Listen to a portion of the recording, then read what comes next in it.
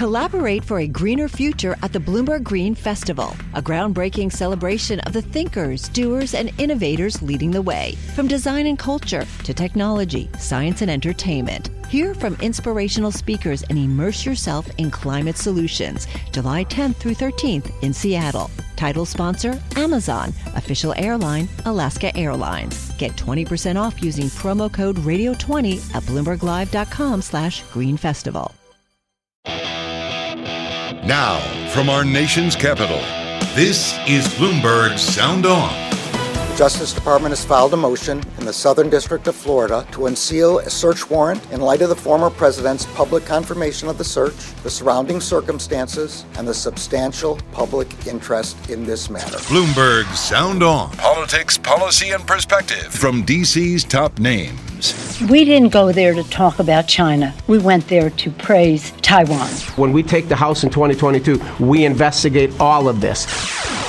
Bloomberg Sound On with Joe Matthew on Bloomberg Radio. What is in the search warrant? That is what all of Washington wants to know. I would say all of the nation wants to know, and we might know soon. The Justice Department has moved to unseal parts of the search warrant for Mar-a-Lago and what was taken.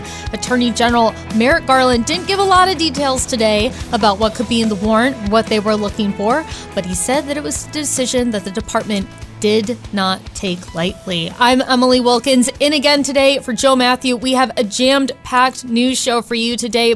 Well, it's really not often that the Attorney General holds a press conference, and when Merrick Garland spoke today, all of Washington was listening. But in case you weren't, here's what Attorney General Merrick Garland said. I personally approved the decision to seek a search warrant in this matter. Second, the department does not take such a decision lightly. Where possible, it is standard practice to seek less intrusive means as an alternative to a search and to narrowly scope any search that is undertaken. Garland further addressed the criticisms that the department has been under, taking this unprecedented step of executing a search warrant on a former president. Let me address recent unfounded attacks on the professionalism of the FBI and Justice Department agents and prosecutors. I will not stand by silently when their integrity is unfairly attacked. The men and women of the FBI and the Justice Department are dedicated, patriotic public servants. This is a developing story. There's still many unanswered questions, but here to address at least some of those questions, we welcome Jessica Roth, professor of law at the Cardozo School of Law and a former federal prosecutor in the United States Attorney's Office for the Southern District of New York. Jessica, thank you so much for joining us today. I want to jump in just recapping what Attorney General Garland said. He did not speak for long. He did not take questions. What was your takeaway of what he was trying to do today with this presser? Yeah, I thought it was really important, actually, that he speak today, and I thought his remarks were entirely appropriate under the circumstances, including their brevity and the fact that they were prepared and that he did not take questions.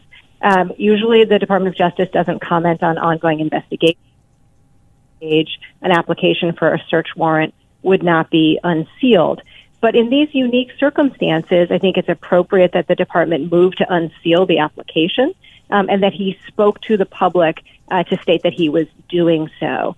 The former president has confirmed publicly that a search was executed on his property, thus essentially eliminating one of the primary reasons why search warrants remain under seal at this juncture, which is to protect the privacy of those who were searched. And then secondarily, there's just an enormous public interest in these events, in part because of the former president's statements announcing it and subsequent statements, and by the fact that he's the former president of the United States. And so I think given those circumstances, it's appropriate to seek the unsealing so that the facts about the investigation, at least that can be released without violating or compromising law enforcement interests in an ongoing investigation, so that that can be out in the public domain to try to at least meet some of the misinformation and misunderstanding that may be out there at this point. Jessica, you're really making the case here that the reason that Attorney General Garland did what he did today was because this was in the interest of the public and in the interest of transparency. I'm wondering if you also feel like the political pressure he was under had anything to do with. Certainly you saw many lawmakers, many Republicans really respond to the news of the search warrant by lobbing a lot of accusations against the FBI and the Justice Department.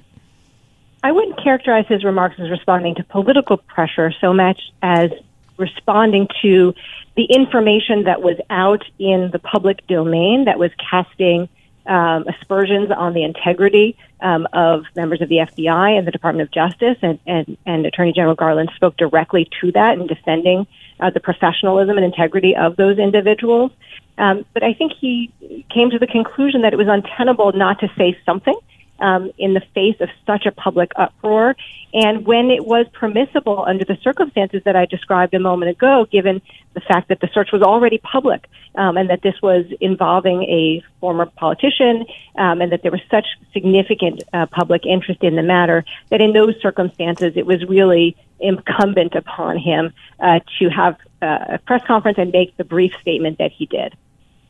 What could we find out from the search warrant if it does get unsealed?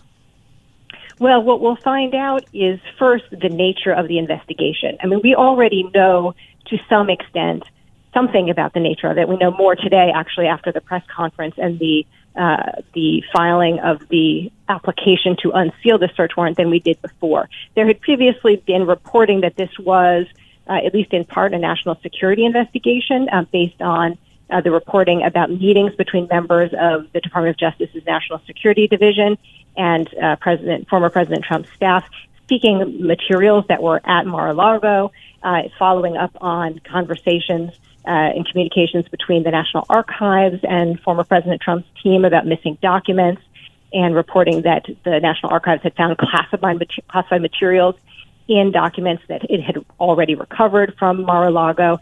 So the fact that high-ranking personnel from the National Security Division were present, who signed off on the application to unseal, suggested this was in fact an investigation within their purview. So I would say we learned that, but we will learn more when we see the search warrant application, because that will contain an affidavit that sets forth the probable cause to believe that specific crimes had been committed and that evidence of them would be found at Mar-a-Lago. So it will also, on the warrant itself, give us likely the statutory provisions that are the subject of the investigation, and then essentially the text of the affidavit will tell us specific facts to the extent that they can be disclosed without having to be redacted to protect ongoing investigations and national security interests, sort of what it is that this investigation is about. Interesting. So it does sound like we could find out a good deal about what the Justice Department, with their larger investigation that led to this search warrant. Now, the court has given Trump and his lawyers until August 25th to respond to the DOJ's request to make the documents public. Is there any chance that Trump agrees to unseal the warrant? Well, if he were to be consistent with his public statements in the few days since the search was executed, then he ought to consent to their disclosure and not oppose the motion to unseal. However, it may be that he and his team determine it's actually in their interest to leave it unclear in the public domain exactly what the crimes are that were the subject of the investigation, and even more importantly, what the specific facts are and the information in the possession of the FBI that permitted it to get the search warrant, right, which requires a showing of probable cause to a judge's satisfaction that crimes have been committed and that evidence of them will be found in the premises to be searched. So even though former President Trump has been saying that it should all be released, he actually has had that search warrant and the return on the items in his possession. He could have released it up until this point, but he may actually strategically benefit from the lack of specificity in the public domain about what the crimes were that were under investigation, and even more importantly, what information already is in the possession of the FBI to suggest that those crimes had been committed and evidence of them would be on his premises. That's a really good point there that, Trump can release this paper at any time. We actually, there was just a tweet from Congressman Jerry Nadler, chairman of the House Judiciary Committee, pointing that out, that Trump could have released this information. He's refused. And now that the Justice Department is now trying to get this out into the daylight and into the public eye. Is there any way that, that it kind of seems now like if Trump doesn't go ahead and agree for it to be unsealed, what is that going to mean for the investigation?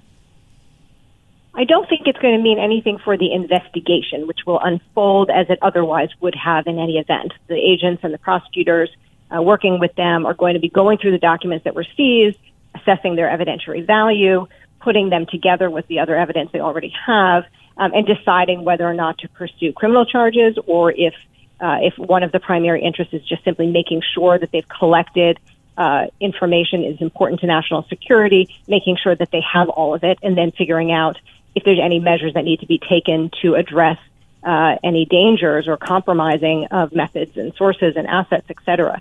So they're all going to be doing the work I think that they would have been doing anyway, but for today's events. The court, though, would have to decide whether or not to actually grant the motion to unseal in the face of opposition from former President Trump, if in fact that's the position he takes. And that would be a legal analysis looking into factors including what are the remaining privacy interests of the former president, or maybe any other people who might be the subjects of the search or possible investigation. What remaining interests do they have that should be considered in counterbalancing the public interest in seeing the contents of the search warrant application? Obviously, former President Trump, he had the search warrant. He's now having his tax returns released to a House committee. He was in front of the New York Attorney General the other day, where he took the fifth in an investigation about his real estate and his taxes. It just seems like Trump is having this pileup of action in legal cases against him.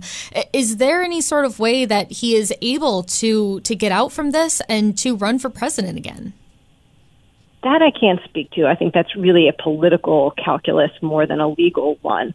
Although there are some possible charges that people have discussed as potentially coming out of the investigation related to the search warrant that might complicate the ability of an individual charged or convicted of those crimes to run for office. That's a whole constitutional debate also whether that could actually be constitutionally applied to somebody running for president. But certainly he has a trove of legal issues he's going to be confronting. A trove of legal issues. Jessica, we're going to have to leave it there.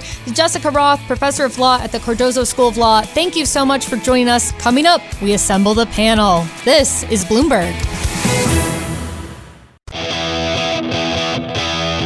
You're listening to Bloomberg Sound On Bloomberg Radio. This is Emily Wilkins in today again for Joe Matthew. Big news of the day. The Justice Department is taking steps to unseal parts of the search warrant on former President Trump's home in Mar-a-Lago. The ball is now in Trump's court as to whether he gives permission for that warrant to be unsealed. He has until August 25th to do that. And for the most in-depth political analysis on this event, we go to the all-star team of Jeannie Sheehan Zaino and Rick Davis. Guys, huge news day. We just heard from Jessica Roth that if Trump wanted to have the search warrant out there, he could have already released it. I mean, this is the guy who told everyone in a press release that the search warrant had happened to begin with. Jeannie, why do you think Trump hasn't released the search warrant himself already? Well, he's been wanting to control this narrative, and he did right up until this surprise news conference. And of course, now, I think everybody has been saying, and I agree with this assessment, you have Merrick Garland calling his bluff, saying, you've been controlling the narrative around this search, but now we're going to unseal the records that, as you just discussed, he could have released. And now he has put the lawyers for Trump in a really uncomfortable position. They either agree with the release, he releases them himself, or they fight it. And can you imagine what kind of argument they would make after all this rhetoric to say, don't unseal these records for the public? So the Justice Department really, really calling his bluff. And, as you read through the document they filed for the unsealing, they make it clear, we didn't discuss this publicly, the subject did, and now we want these released because it's in the public interest. Got some political jiu-jitsu going on here. Garland, he kept some things, he kept the presser short, but he also made sure in it to address the criticism that the FBI has received. You've seen lawmakers coming out in recent days calling for an investigation into the FBI, to defund the FBI, questioning the partisanship of all of this. Let's listen to what Garland had to say in response to all that. Let me address recent unfounded attacks on the professionalism of the FBI and Justice Department agents and prosecutors. I will not stand by silently when their integrity is unfairly attacked. The men and women of the FBI and the Justice Department are dedicated, patriotic public servants. Rick, is this presser and this particular part of the presser enough to kind of end some of the criticism about the FBI, kind of set the record straight and move the needle at all with Republicans? Yeah, I think it did quite a bit of good in that regard, because it was a first time that we'd seen Garland actually get up and defend the agency, and I do agree with Jeannie. He gave it a great Texas two-step, putting Trump on the defensive by saying, well, we made a motion to put this thing out in the public domain, and all he's got to do is agree to it, and the judge has to agree to it also. But the other thing that was going around on Capitol Hill today was a lot of calls by consultants talking to their members saying, hey, what if it is bad? What if this national security investigation is ugly? And you guys are out there defending Trump on this. Sooner or later, the truth is going to come out on what it is this investigation was looking into, one way or another. And you don't want to be on the wrong side of that. And so I think there is going to be a backlash where people are going to say, we got to start thinking about some of the rhetoric we're putting out there, because dogpiling on the FBI, dogpiling on DOJ, at a time when it actually may be something that is pretty significant, could backfire on all of us. So I think some of the more thoughtful members are going to take a step back and start looking at this and saying it's going to be a long-term discussion, and we ought to wait and see what comes out. And Rick, I absolutely hear you on sort of the thought that the rhetoric around the FBI's search of Mar-a-Lago might wind up being a bit toned down based on what we saw today. But I'm also just wondering if this is going to represent a breaking part with Trump and with many lawmakers in Congress. I mean, to defend someone who is constantly being investigated, having their home searched by the FBI, are we at the point where enough is enough? Every time we think that, Emily, we're wrong. This is a really kowtowing party to Donald Trump. He does sometimes the most outrageous things that you would think would make him, kryptonite to the party, and yet party leaders tend to gravitate back to him simply because he holds a lot of power within the party rank and file that they need in order to execute their job. So it's an ugly situation where I've always been a bit of a optimist for the Republican Party, but I must say this is a great example where Trump could take down the whole House if our leaders continue to glom on. Just think about the optics where we're attacking the FBI after having just attacked the left for defunding the police. I mean, it was really quite outrageous to see conservative commentators sounding like the Squad today. So Rick, this is interesting then. You don't think that, Trump's chances of being president, nothing's going to be hampered by all of this. He still has the political power that he always does. Look, I think you chip away. I mean, as you pointed out in the earlier conversation with Jessica, he's got a lot of legal problems. This is one of them. And so I do believe at some point you take on so much negativity, so much weight, that even if you could get your party's nomination, you can't win. Remember, he had his party's nomination in 2020 and didn't win. So he's got to actually do better than he did last time around. And right now, I don't see that as being a possibility. Yeah, very interesting and unprecedented time in politics. I'm sure we'll hear more on this story. Up next, we'll be speaking with Congresswoman Susan DelBene. This is Bloomberg. Hi, I'm Ron Kraszewski, Chairman and CEO of Stifel. Financial advisors, if you're not growing your practice, you're losing market share. Stifel is a growing, entrepreneurial, advisor-centric firm built for successful advisors like you. Imagine having the resources of the largest wirehouses and the support of the boutique shops, but none of the bureaucracy to get in the way of you serving your clients. At Stifel, it's your business, your book, your clients. I always tell the advisors we're recruiting, I want you to come to Stifel and double or triple your business. Most of them laugh and shake their heads, but I'm serious. Don't take it from me. Take it from Stifel's #1 finish in J.D. Power's 2023 U.S. Financial Advisor Satisfaction Study. So, there's a reason why 148 financial advisors joined Stifel last year. Come join us and find out why Stifel is the firm where success meets success. Visit www.choosestifel.com. Stifel Nicholas and Company Incorporated, member SIPC and NYSE.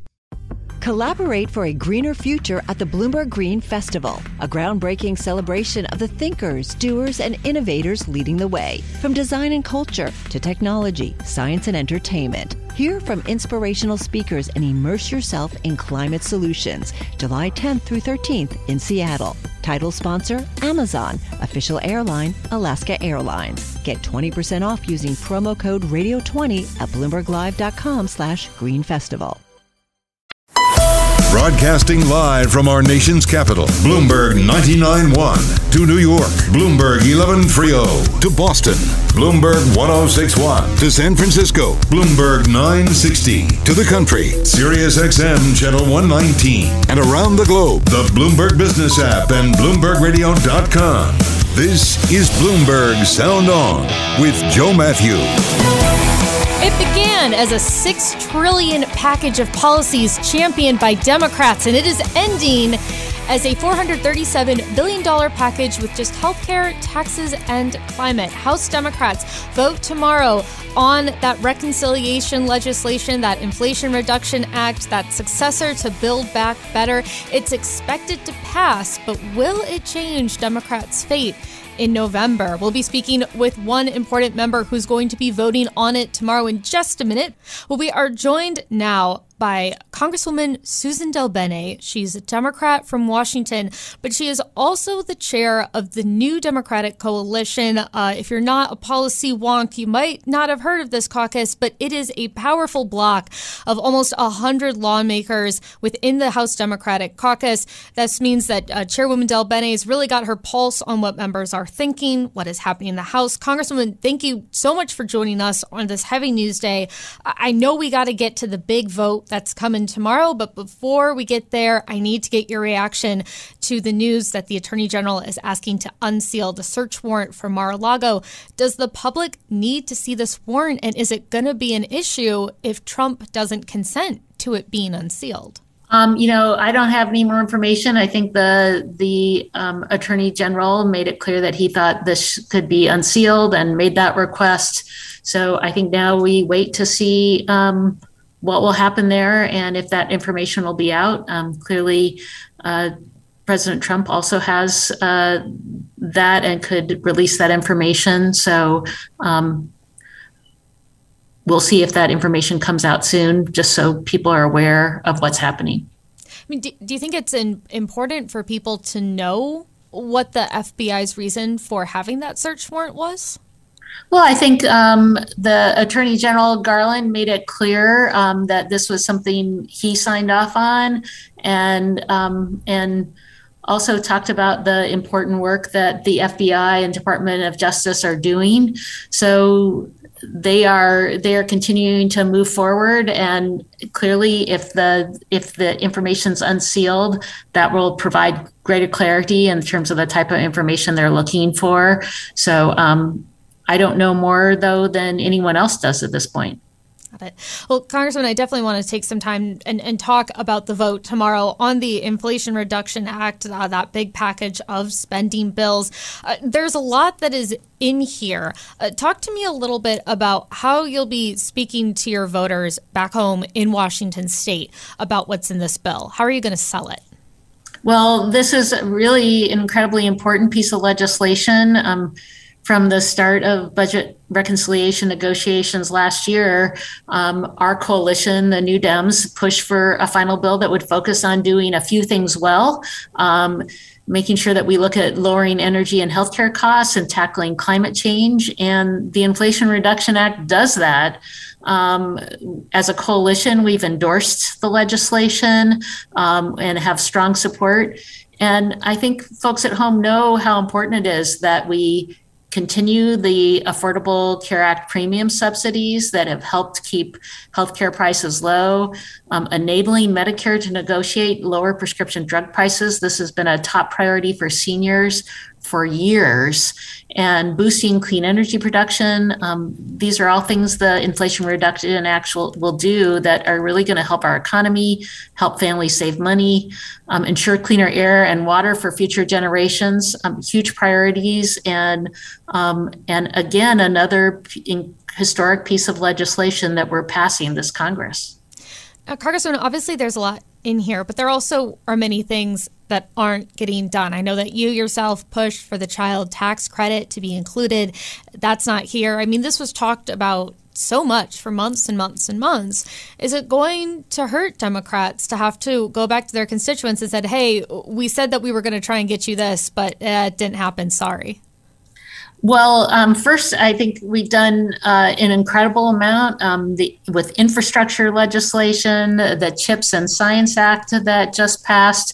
Obviously, this bill, the Inflation Reduction Act, these have been historic pieces of legislation and an incredible accomplishment, especially in a divided Congress and with small majorities. The president and Congress have accomplished a lot. I'm going to continue to work hard to pass legislation like the expanded child tax credit. This is still an important priority of mine, an important priority for New Dems and members of Congress on both sides of the aisle. So we may not have everything in this particular bill, but we have huge wins and wins for our communities. And we'll keep working on the next piece of legislation. To be clear, no one really thought that, most folks weren't assuming we'd get a reconciliation bill done, and we're getting that done.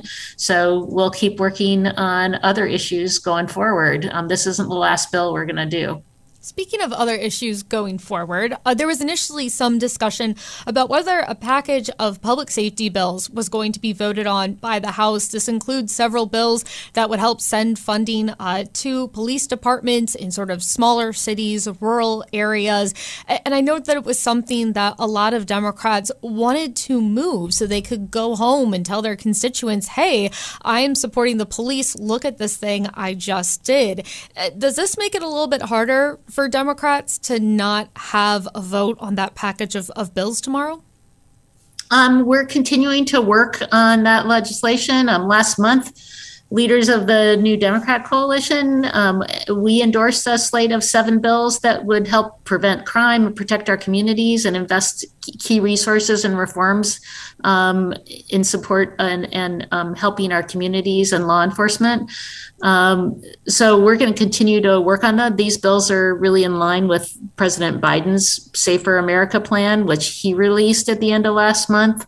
So there's ongoing work there. And normally we wouldn't be in session right now. So this is an opportunity, we'll have an opportunity to move legislation in September. Well, how important are these bills to actually get done? I mean, how much of an issue do you think crime is going to be when it comes to the November election? Well, we have continued to make investments in our communities. So this would be additional work on top of that. House Democrats have already acted in the American Rescue Plan. We had more than $10 billion to help local communities hire police and keep them on the job. We secured more than $100 million in community project funding for public safety agencies. We passed the Bipartisan Safer Communities Act to take action to prevent gun violence. So we've done a lot, and there's more that we can continue to do. And those talks are taking place so we can move forward on the other piece of legislations that have been proposed. We'll definitely be keeping an eye on those come September.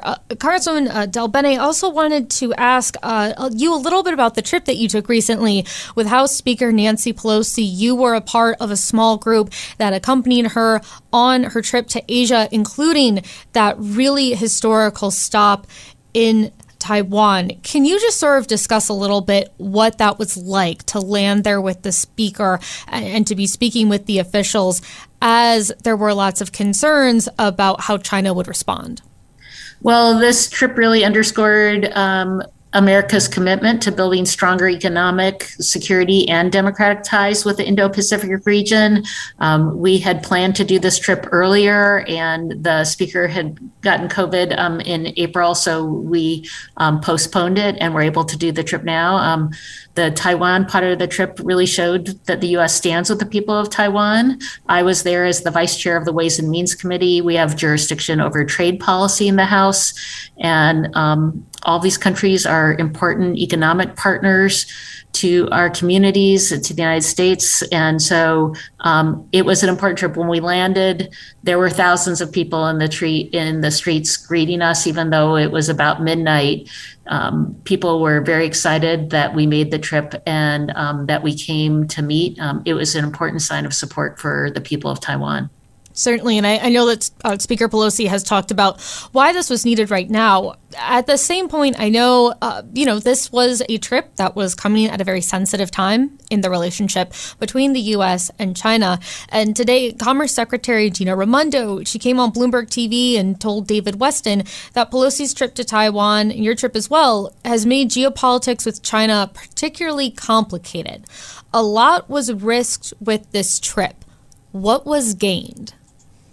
Well, first of all, China can't tell members of Congress where we can travel. They have, I think if their goal is to change the status quo in Taiwan, that goes directly against what the United States stand for. We stand with the people of Taiwan, and we stand for the status quo, which allows us to continue to meet and work with Taiwan and their vibrant democracy. And they are economic partners for us. We just passed the CHIPS and Science legislation, and clearly Taiwan businesses have been leaders in manufacture of semiconductors. So we're going to continue to work with Taiwan. We are not going to allow China to decide who gets to travel there, who doesn't get to travel there.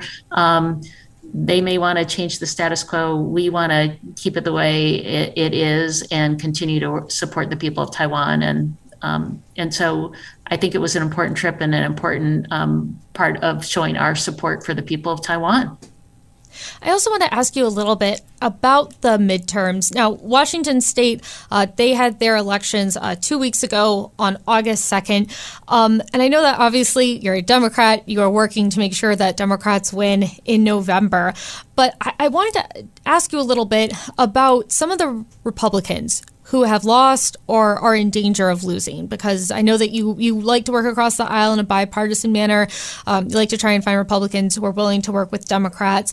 Your fellow Washington State lawmaker, Jamie Herrera Beutler, lost her primary to, obviously Washington's got a special system, but she didn't make the top two spots. Someone who was endorsed by Trump did. You also saw Peter Meijer in Michigan lose his primary. And next week you have Liz Cheney. And I think a poll came out today that showed her about 30 points behind. Are you concerned about the fact that some of these Republicans who have been willing to stand up to Trump, willing to vote for his impeachment, are now going to be leaving Congress next year? Well, we have strong Democrats running. I know in Washington State, we have Marie Perez running in the 3rd Congressional District, which is the seat that Jamie Herrera Beutler has held. I think we have a great opportunity there. So it's important. This election is incredibly important. It's about the long-term direction of our country, supporting our democracy, supporting voting rights, supporting women's reproductive rights, making sure we are showing how governance can work that we've been doing right now with the legislation we passed. So we're going to keep making sure we make that case to the voters across the country. And these districts are not districts that have been represented by Trump Republicans, and I think they don't want to be represented by Republicans who are far to the right and aren't standing up for our democracy. So we will make that case, and we have strong candidates in these races, and I think we have a great opportunity there. So you're not worried at all that some of these strong Trump Republican candidates are going to win in November? I think Americans want common sense leaders who are working on kitchen table issues. That's what New Dems are doing. That's what our candidates are fighting for. And that's the case we need to make to the American people, so that we're getting out that vote, and that will help us maintain the majority. Congresswoman Susan DelBene, chair of the New Dem Coalition, thank you so much for taking the time and being on with us today. Really a pleasure chatting with you. Absolutely. Take care. Thank you so much.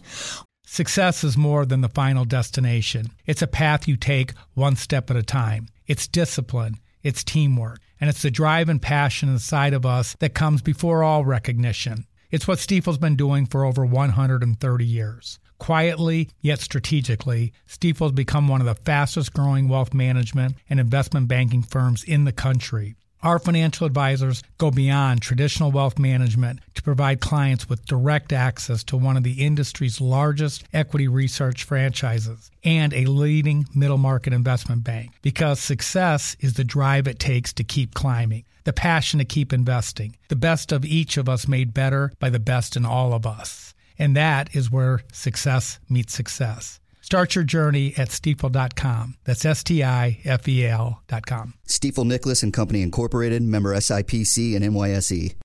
Collaborate for a greener future at the Bloomberg Green Festival, a groundbreaking celebration of the thinkers, doers, and innovators leading the way. From design and culture to technology, science, and entertainment. Hear from inspirational speakers and immerse yourself in climate solutions. July 10th through 13th in Seattle. Title sponsor, Amazon. Official airline, Alaska Airlines. Get 20% off using promo code Radio20 at BloombergLive.com/Green Festival. Well, with that, we are going to go ahead and reassemble the panel with Jeannie Sheehan Zaino and Rick Davis. Guys, I kind of want to jump right back on to the big vote tomorrow coming on Biden's policy package. Is it going to be a problem, Jeannie, that Democrats touted so many things like pre-kindergarten, like the child tax credit, and now they're not getting it done? I don't think so. And I think, what the Congresswoman just spoke about is really important. Democrats are showing that they can make Washington work. And this is something I think, you and I have talked about this, Emily. I have been a skeptic. So the idea that they are passing this bill, it's certainly not as big as the Democrats wanted initially. But you know what? When these elections are fought out in purple states, they're getting really popular policies passed, including critical issues of climate and health.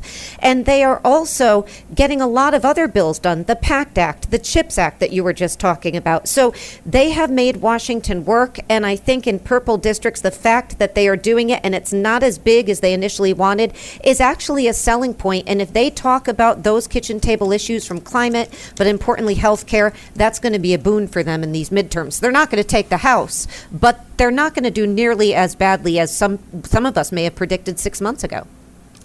I was talking with actually someone today about this vote, and they told me that they think it's actually going to be a little bit boring, which is kind of wild given how much hype there was around the Senate vote, given how long we've been talking about Democrats trying to get something done with reconciliation.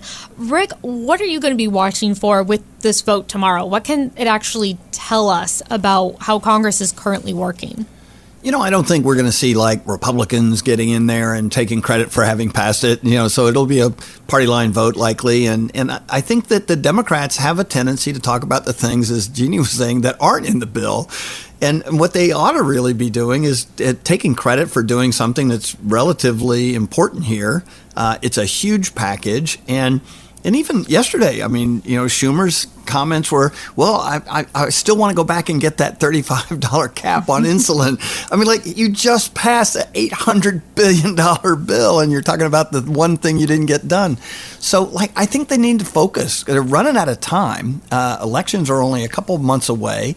And they have a lot to talk about. They've had an amazing legislative agenda, and this is the capstone of it. And if they spend all their time talking about, and Congresswoman Del Bene did a little of this, the other things they want to do, the plate is full. Go out to dinner, enjoy yourself. This is something you can take home to your constituents and really get excited about. But if they don't pay attention to their accomplishments, nobody else will either.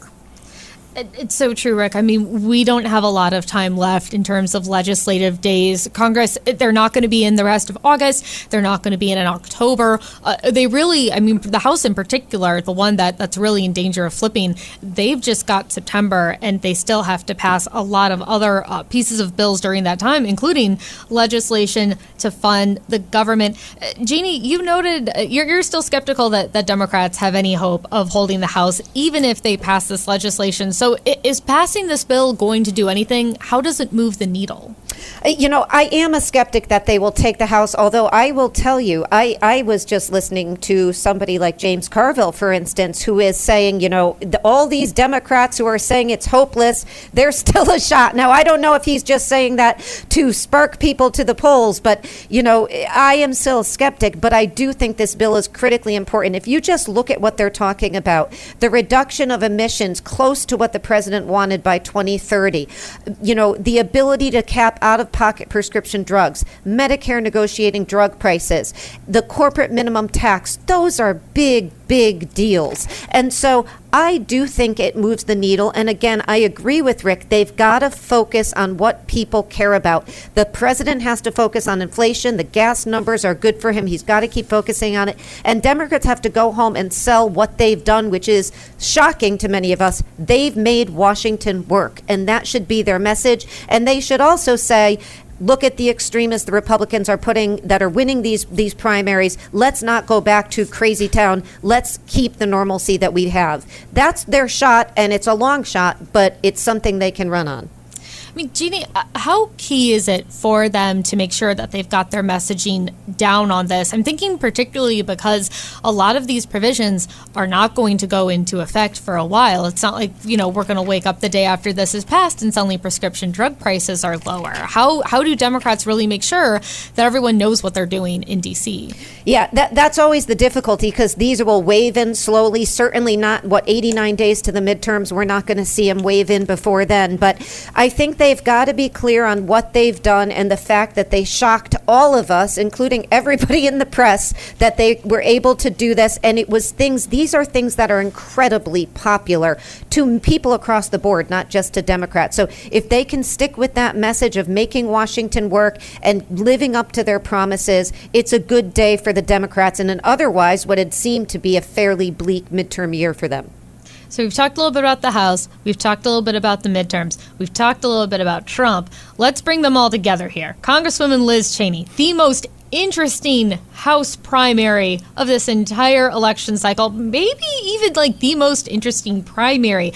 That said, it's not even going to be close. She's very far behind in the polls right now, but she is out with a new ad making her final pitch to voters, and we've got a clip of it here. America cannot remain free if we abandon the truth. The lie that the 2020 presidential election was stolen is insidious. It preys on those who love their country. It is a door Donald Trump opened to manipulate Americans to abandon their principles. Rick, Jeannie, I know that all three of us have watched a ton of political ads. This does not sound like almost any other political ad that I've heard of. It's devoid of issues. It's devoid of what she's done. It is really kind of just focused on this one point. Rick, what is Liz trying to do here? Well, I think you've hit on the key thing, Emily, and that is that she has not been running for re-election since Donald Trump endorsed Harriet Hageman. She's been running to take down Donald Trump. her campaign is not about what she's going to accomplish for the state or the people of Wyoming. It's about what she's trying to do to keep Donald Trump from ever becoming president of the United States again. And her closing argument hits that exactly where she needed to be. So, as we look back in time, we're not going to see anybody do an analysis of her campaign and say, well, she missed this opportunity to talk about this issue in her home state. She's making a calculation that the only thing I want to accomplish in my career is to ensure that Donald Trump is not president. And I don't think her being a representative changes any of that. In other words, she'll sit out her term. She'll continue to be co-chair of the January 6th Commission. And then her new mission post Congress is going to be to ensure that Donald Trump never occupies the Oval Office again. Rick, do you have any sense, though, how that would actually look? Because there are certainly plenty of people who are trying to make it their mission to ensure that Trump never holds office again. What does Cheney have that would actually make that possible? Well, to some degree, Trump has created a bit of a martyrdom for Cheney. He's made it his cause célèbre to ensure that she doesn't get reelected. And that has actually inured some benefit to her in that she has been elevated in that debate. So maybe she takes that debate all the way to the presidential campaign. If Donald Trump runs for office, maybe she does too. She certainly has a national following that could help sustain the funding for a campaign like that. And I think they would probably be able to sell pay-per-view tickets if she could ever get on a debate stage with Donald Trump. Jeannie, what do you think about Liz Cheney trying to make this a bigger thing? Is this something where she's going to wind up getting support not only from Republicans but from Democrats? I think she will. I think the challenge is there's not enough Democrats to pull her over to a winning side. But, she is playing the long game here. She has decided, and she did this a long time ago, that unlike so many Republicans in the House, her interest is not necessarily in winning, although I'm sure she would like to retain her seat. It is in doing what she describes as right, and that is facing off with Donald Trump and saying what you tried to do vis-a-vis the build up to January 6th and after it is unconscionable. And as a Republican, she's not going to put up with it. And that's a very hard stand for her to make. We saw her lose her leadership post. She'll likely lose her House seat. If you listen to the latest polls, she's 22 points behind.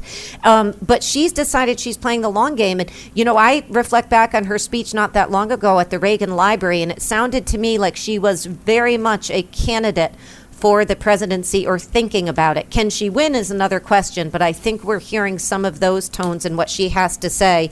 And, this ad, along with the ad by her father not that long ago, they've been, critically important in terms of making that case. The Cheney primary is going to be very, very interesting, but we do have another race that a lot of people are going to be watching on, and that is the one up in Alaska. The field has now gone down to 3 candidates, one of which is Sarah Palin. Rick Davis, what's your takeaway from this? What does it mean that Sarah Palin was able to advance to sort of this final round, and what kind of momentum is she carrying right now? Yeah, this is such a screwy election in Alaska. It's the final round for the special election, and then she'll be a part of a package of another 40 candidates running for the end of the election term. So this is the first go-around. This is actually definitive. If she wins this election next week, she would become a congresswoman, and for all of 2 months. So it's got some bite to it. And look, she was first in the polling. But the question is, did everybody who ever wanted to vote for her for this race already cast their ballot?